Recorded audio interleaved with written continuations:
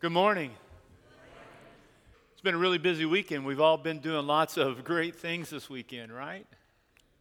As you walk out of the building today, you're going to see 50 of our middle schoolers arriving. They've been on retreat all weekend, and 50 parents have had a break. It's been great. We're doing a series of messages on the Beatitudes, and we're doing one a week. And the thing that I've discovered each week as I have embraced them is what life they give me, that God speaks to me through these words. And if you'll take the Beatitudes in Matthew chapter 5 and you will embrace each of the Beatitudes, you will find life in those Beatitudes. This is something I discovered and believe is true. That you can find the entire gospel message, the whole wealth of Scripture, in just one Beatitude. Will you pray with me? Lord, today as I share the word that you placed on my heart, may it not just be my word, but our word and your word to us.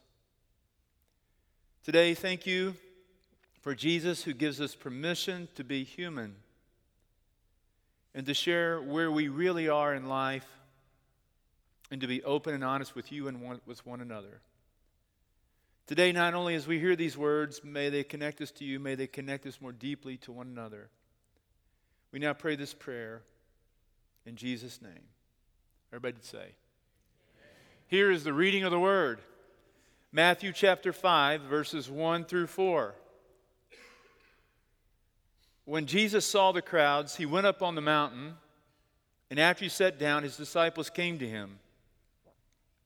Then he began to speak and taught them, saying, Blessed are the poor in spirit, for theirs is the kingdom of heaven. Now verse 4. Blessed are those who mourn, for they will be comforted. Blessed are those who mourn, they will be comforted. This is the reading of God's word for God's people. Peace be with you. When I was diagnosed with non-Hodgkin's lymphoma, I was really scared. Inside of me, there was a whole hurricane of emotions I was feeling. For my family, for myself, for our church. I was very unsure about what the outcome would be. And even though I stand up and preach and read and feel a closeness to the Lord, I was scared, just like anybody is scared. Mike Stewart, who was a member of our church at that time, was an elder. He's now living in Nashville with his wife, Barbara. Mike called me on the phone and said, David, can we meet for lunch? I said, yes, and Mike and I went to lunch. Mike is a cancer survivor, not just one time, 2 times, 3 times, 4 times. He's battled cancer off and on for several years. When Mike and I sat down for lunch, I shared with him very intimately the things that I was thinking about and that were on my mind and my heart. And he listened so patiently.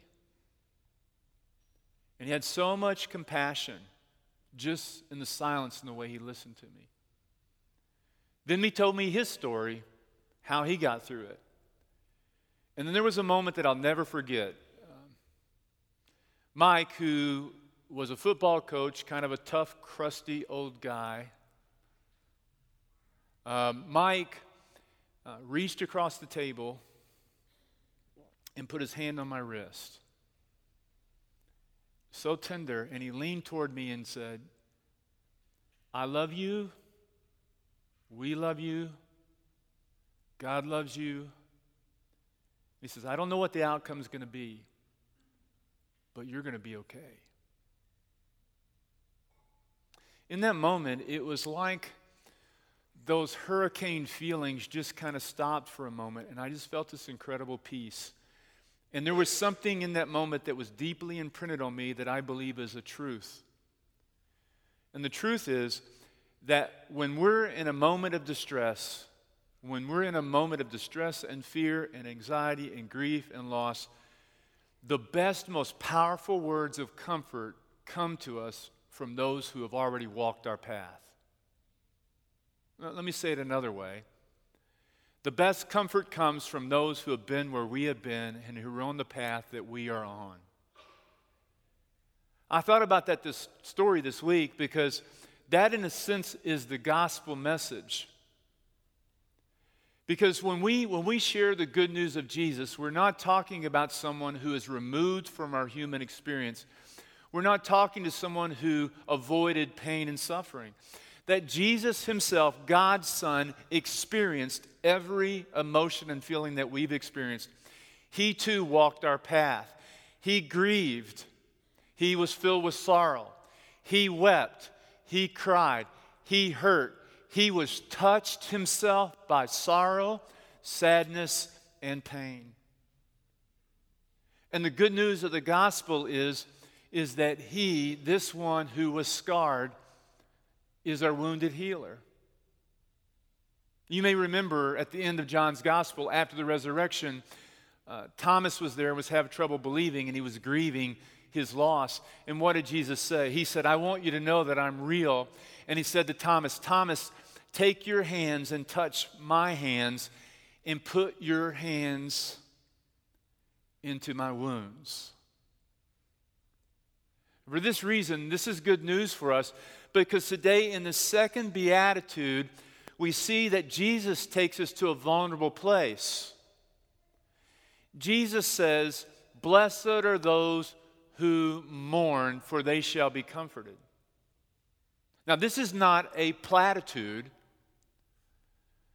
This is a beatitude that expresses a truth that in our deepest moment of sorrow and loss, the one who's walked our path reaches his hand across the table to us and says, I am with you. Now this is a beatitude unlike the others in the sense that, you may not be poor and you may not be pure in heart. You may not be meek. Gosh, some of you are not meek. But everyone in this room knows what it's like to mourn. We all experience loss, right? We lose parents. We lose children. We lose siblings. We lose friends. We lose jobs. We lose competitions. We lose dreams. We lose ideas. And at some point, we even lose that younger vision we have of ourselves. That always thought we'd be young and immortal, and we'd never be wrinkled, and it would never be hard to reach over and just tie our shoes. Yeah. No matter how hard we try, I know what we do. We all do the same thing. We try to get that plastic bubble wrap and insulate our lives, and we even do it to our children. We wrap our children in protective bubbles. We try to protect ourselves, but ultimately we know that because we are human beings living this human experience in life, that at some point something's going to get through to us. My niece Bailey just recently graduated from the University of Texas. Permission to boo. I'm not a Longhorn. I'm a TCU fan. She graduated from the University of Texas, and I'm really proud of her. She was a communications major, and she just took a sales job, and she's excelling in her work in the Houston area. She moved to Houston, but she went there all by herself. I asked my mom, I said, how's she doing? She said, I think she's doing pretty well, but she's having a hard time.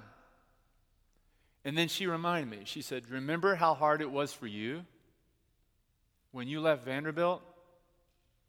Left behind your friends and went to a small church in Tennessee, and you were all alone?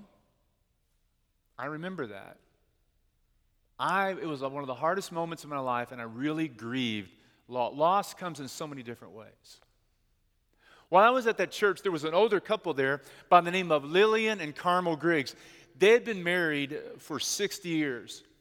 Carmel was still living in the home where they raised their family. Lillian was in the nursing home because they were unable to care for her at home. He was getting home health care at home. She was in a nursing home. And it was actually written into my job description that I would go visit Lillian and Carmel every weekend or sometime during the week. And often as a part of that experience, it was very sweet because they really loved each other. And they would pass little love notes, and I was sort of the messenger between the two, what they wanted to say to each other back and forth. But I'll never forget the moment when I was sitting with Carmel and talking to him about his wife Lillian and about their life together.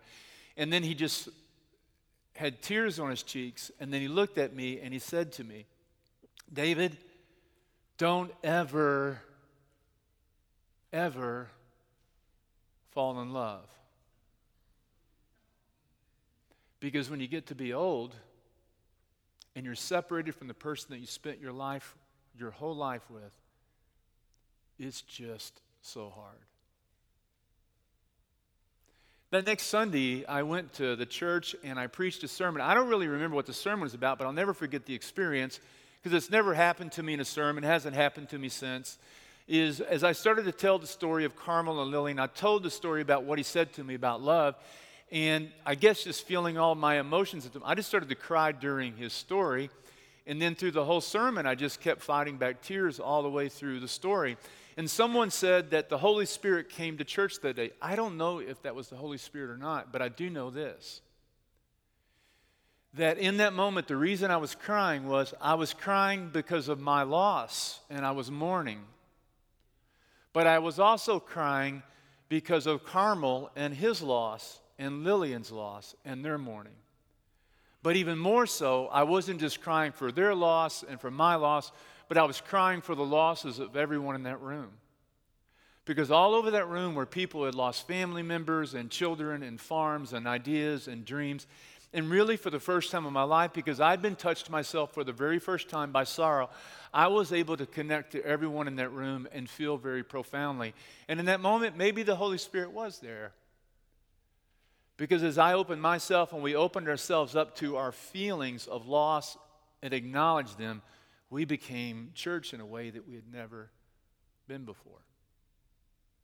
It's interesting, the word in Greek here for the word mourn is the strongest possible word in the Greek language for mourning.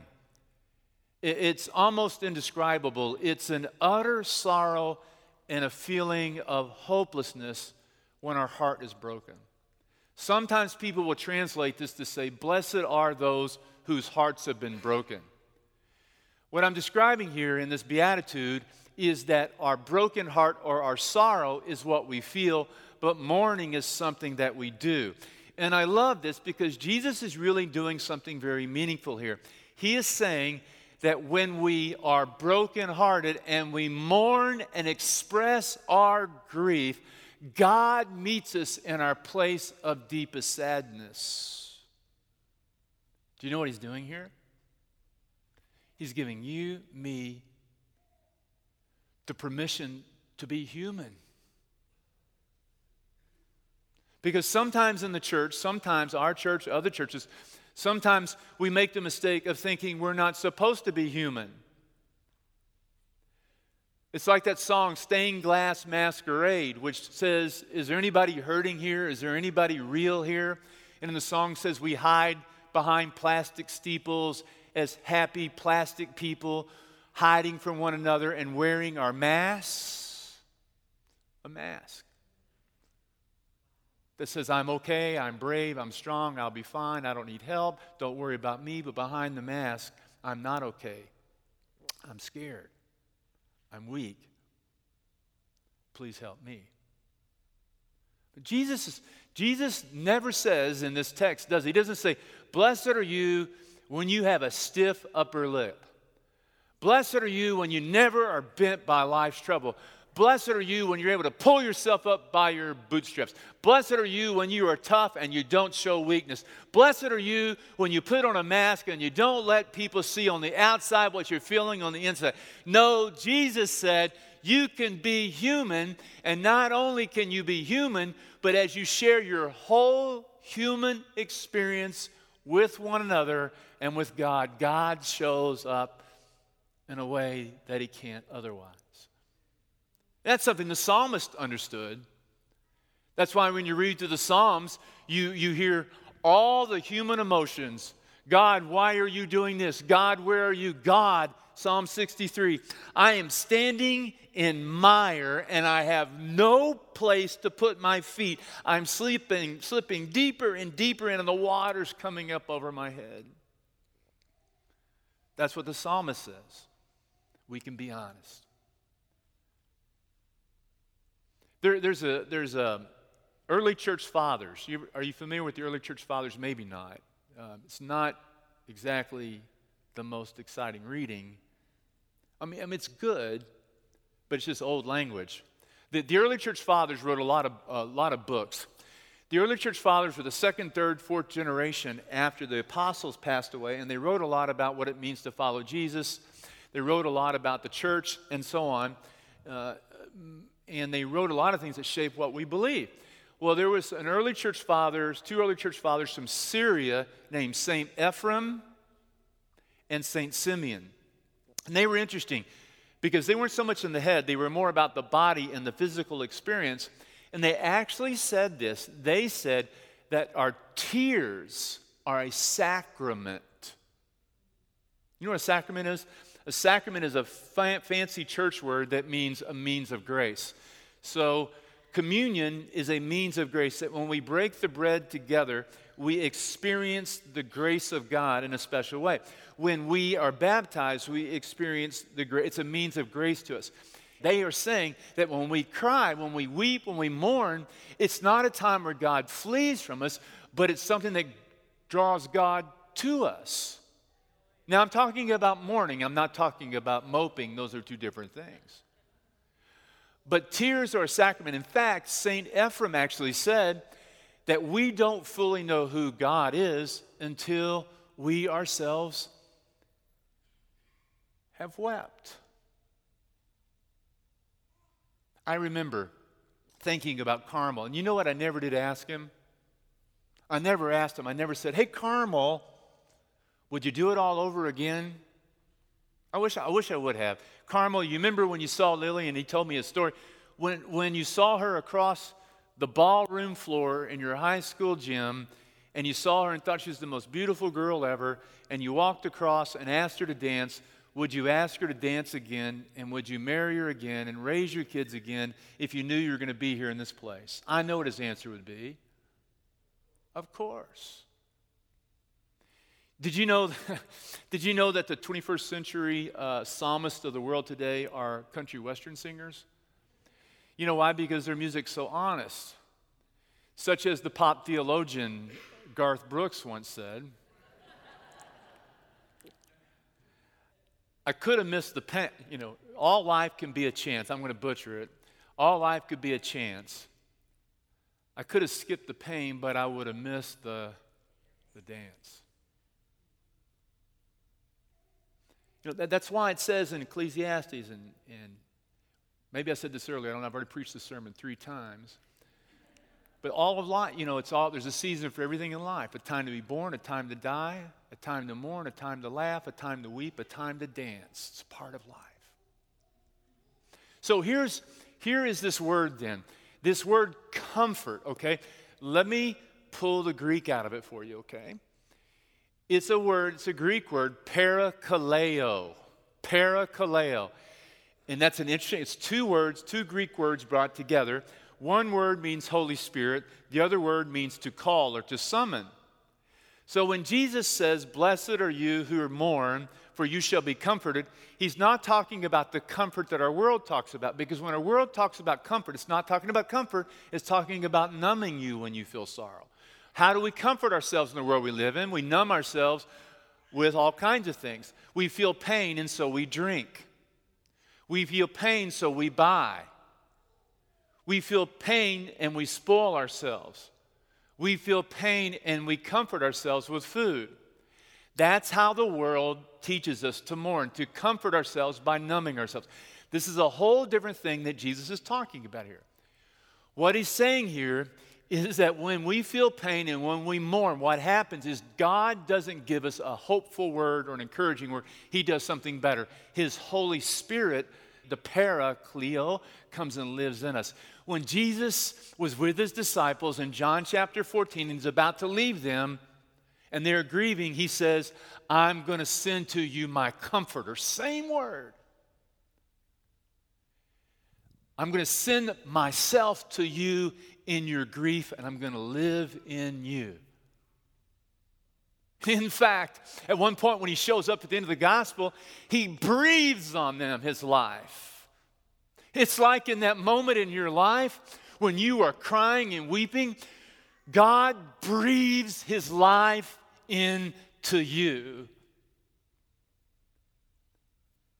But there's a second part of the word kaleo. And the word kaleo is the Greek word to call or to summon. This is what it means to me. That he comforts us by giving us his presence, and then he calls us to something. What is it? When he comforts us, he's calling us to something, but what is it? What is it? He's calling us to embrace our suffering rather than to be numb to it. Because as we feel our full range of human emotions and experiences before God, we become fully alive.